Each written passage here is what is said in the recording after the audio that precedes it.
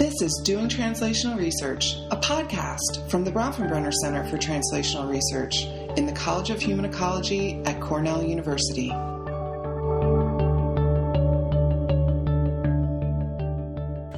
Hi, everybody. Thanks for joining us again on Doing Translational Research. I'm Chris Wildeman. I'm the director of the Bronfenbrenner Center for Translational Research, and I'm here today with Phyllis Moen, a very special guest, even though all of our guests are special, of course. Phyllis holds the McKnight Presidential Chair in Sociology at the University of Minnesota. She studies occupational careers, gender, families, and well-being over the life course, including the frequently obsolete social, cultural, and policy ecologies in which lives play out. I feel like I need to know more about those things. She spent 25 years here at Cornell, and so we're incredibly happy to have her back. And as director, I'm especially happy to say that she founded the Bronfenbrenner Life Course Center, which was essentially the precursor to BCTR in 1992. So I feel like we have a bunch of stuff to talk about today. Sure. So thanks so much for joining us. Yes, I'm pleased to be here. So let's go off script a little bit. Sure. Just what were the best things for you about being here? About being at Cornell. Well, first, my colleagues. Yuri Bronfenbrenner was here at that time, and it was amazing to be able to continue to learn and grow while I myself was a professor. So that was important. I think my colleagues. The other thing, I really love the students here. The students here are great. And I love the community. Great. Well, we're happy to get you back, even if it's only for, 36 hours. I'm still Yes. happy to have you here. So to shift a little bit to research, how would you summarize sort of your main research interests, or put a different way, sort of what big questions do you think of your research as trying to address?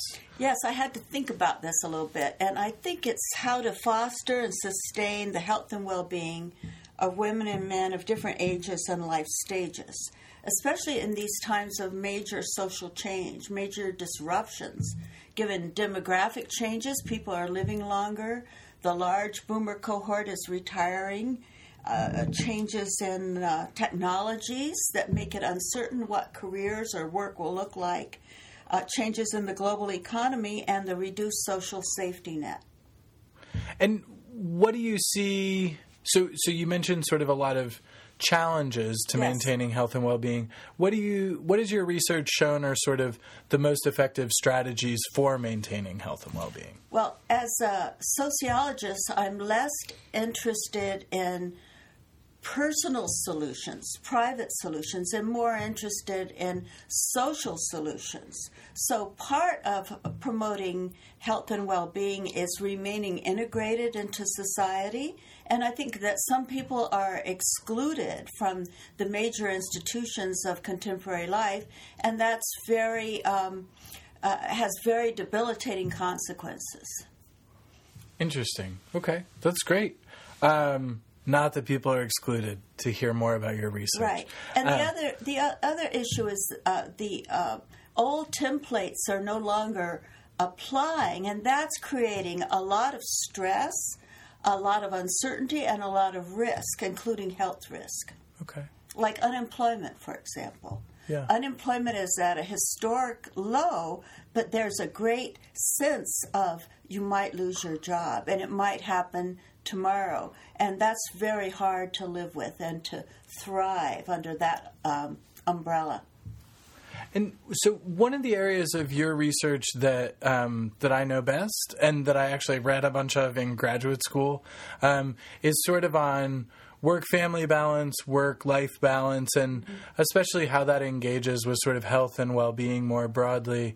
I was curious if you could talk to us a little bit about kind of what you see as the core findings in that research and how it could help us think about employment and well-being. I really don't like the term balance, I have to confess, even though I used it in my earlier research, because it implies it's a private trouble, and frequently, especially women, say, I need to balance better, as if it's their problem. I have come to feel that it's a problem of the way work is structured.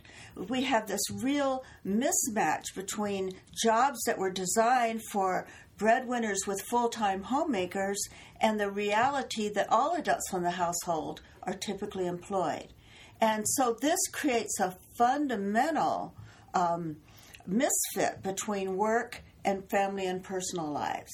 And to really, really fix it, we have to change work.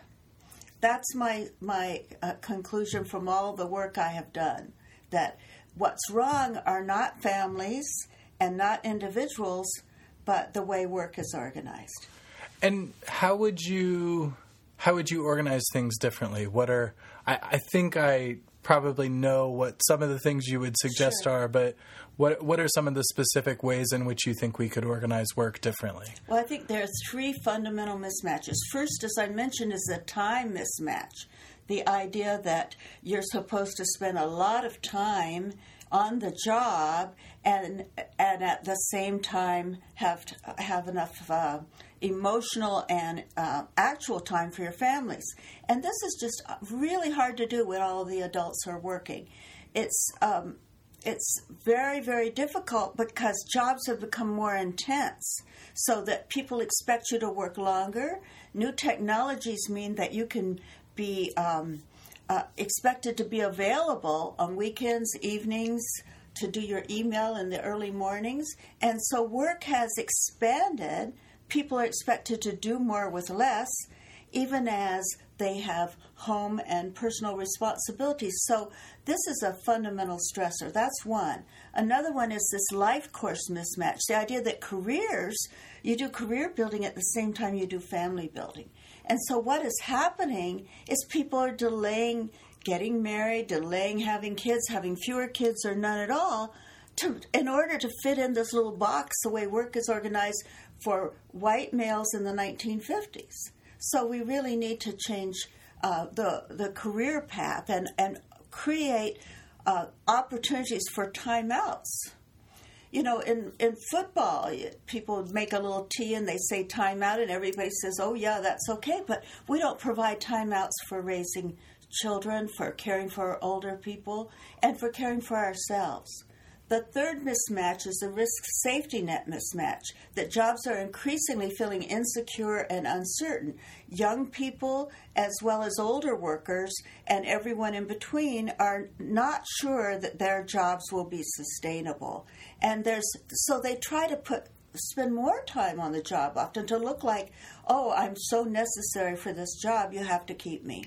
So we have to right these mismatches to make work better fit the rest of life. Yeah, that's great. It's interesting. I have 3 kids under 8 right now, and I always think it's interesting when we talk about these timeouts. It just feels like almost all of our parental leave policies were designed as though we thought people were going to have like 20 children, and we want to make sure that they're only gone for like 3 total years or something. Yes, but not even 3 total years. I mean, it's really very little and often unpaid, and we don't recognize other events that happen in people's lives, the broken leg or whatever of the kid that you have to take care of right then. And especially caregiving for elderly parents and infirm relatives. This is going to be the real issue, I think, of the next decade. In the past, it's been caring for young children. And that's a real issue, but that's now overlaid with families that are often doing both, caring for children and older parents. Right. So shifting a little bit, all of this research seems like it's incredibly policy relevant, and you'd have to be sort of really engaged with community stakeholders to gain these insights. I guess I just wanted to hear a little bit about, over the course of your career, how you've engaged with community stakeholders and community organizations, and what some of the joys and difficulties of doing that have been. what I've tried to do, I just received in Minnesota, they have this 50 over 50 award where they give 50 awards to people who are 50 and older. And I received one last year, and it was for being a disruptor. So I'm trying to disrupt institutions. I've worked with two in Minnesota. I've worked with two large corporations, and here with various here in Cornell in the Finger Lakes region with various corporations, trying to change the way that they organize work, especially including a randomized field experiment, trying to create more flexibility and give workers control over when, where, and how they work. And we find that people are a lot more productive, they sleep better, they're healthier, and they're more likely to stay on their jobs if they have more flexibility. So employers are one group that I've tried to work with. The other thing I'm trying to do is disrupt higher ed. And so I wrote this book on how we need to engage older Americans in their communities, in work, and in volunteer work. And I decided the problem is there's no blueprints for how to get there. So say you retire from your career job, now you have a good 30 years of healthy life before you have any kind of frailties that we associate with old age. How are you going to fill those 30 years?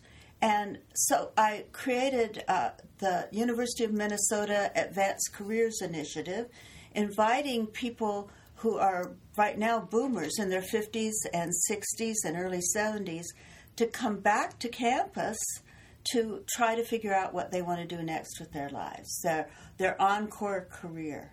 And I believe that universities can't just be for 18 to 22-year-olds.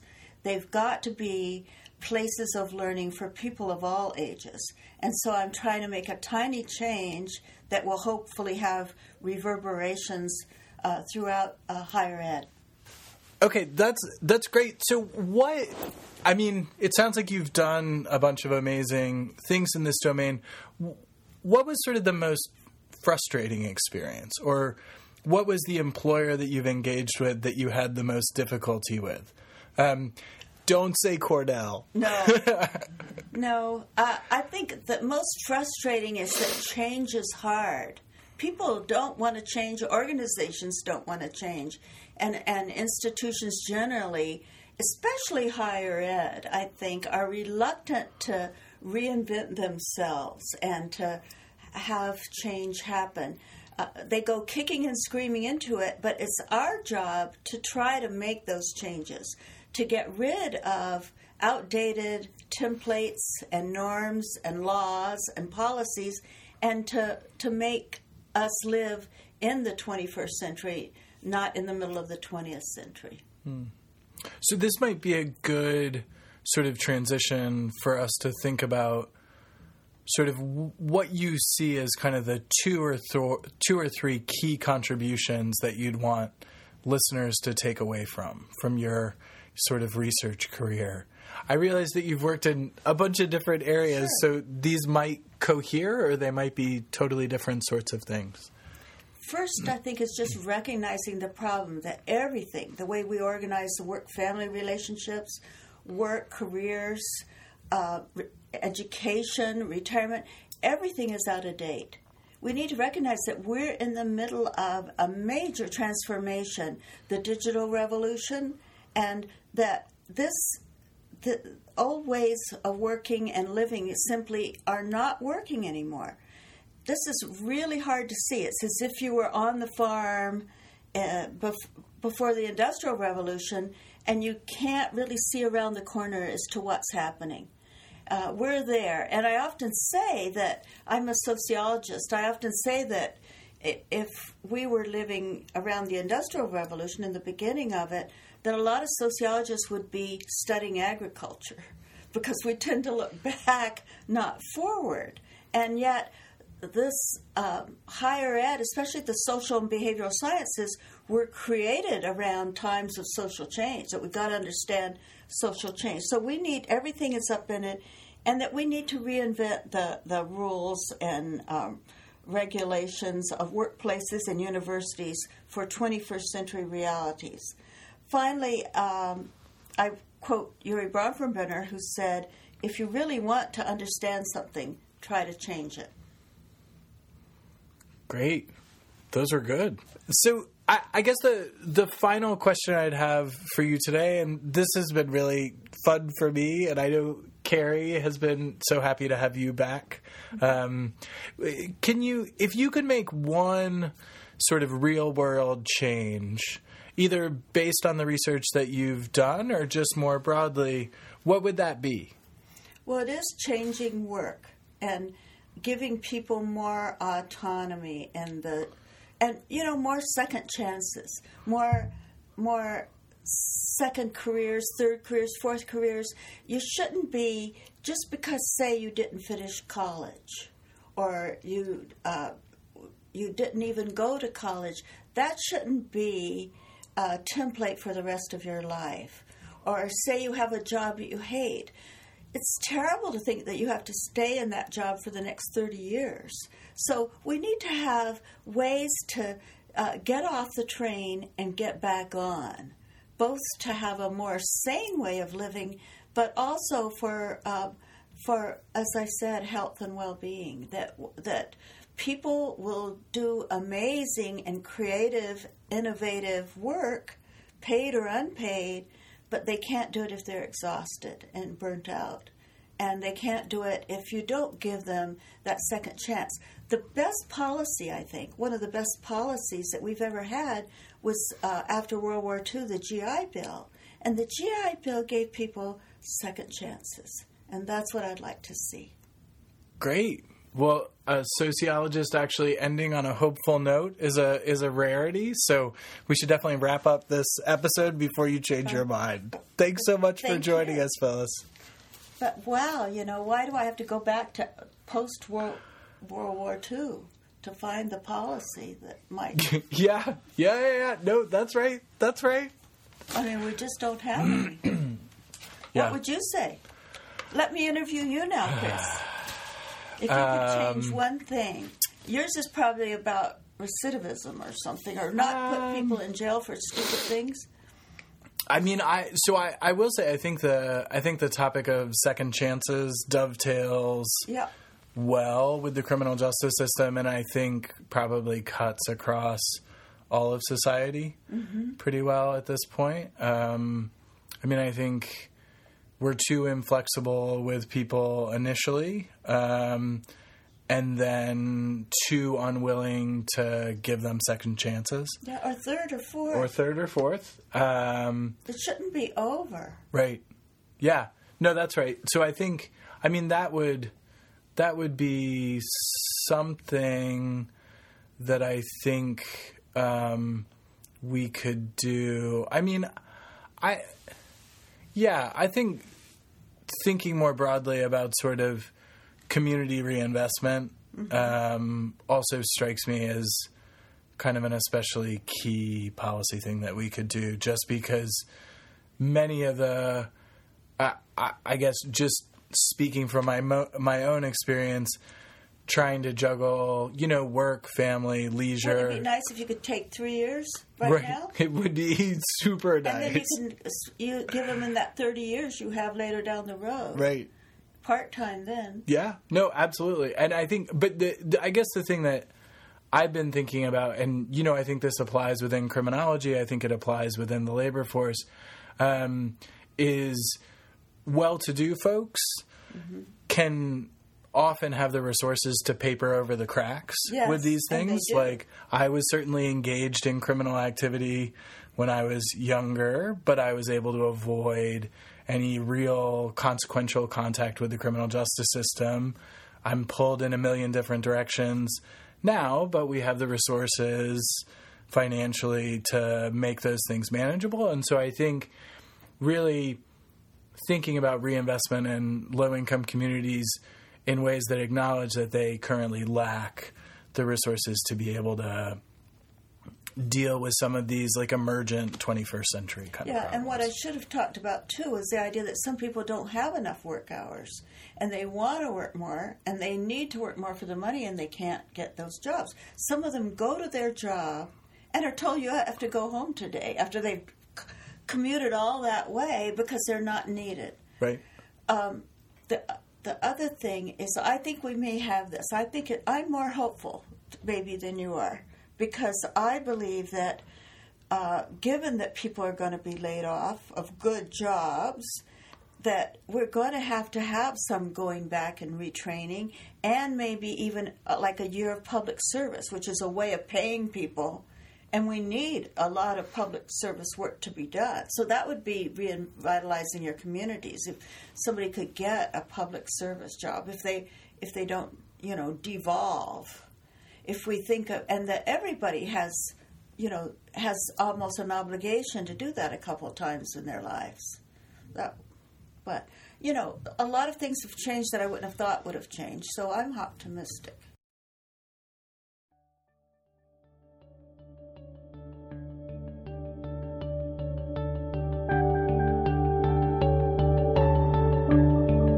For more information about translational research or the work of the Bronfenbrenner Center, please visit www.bctr.cornell.edu.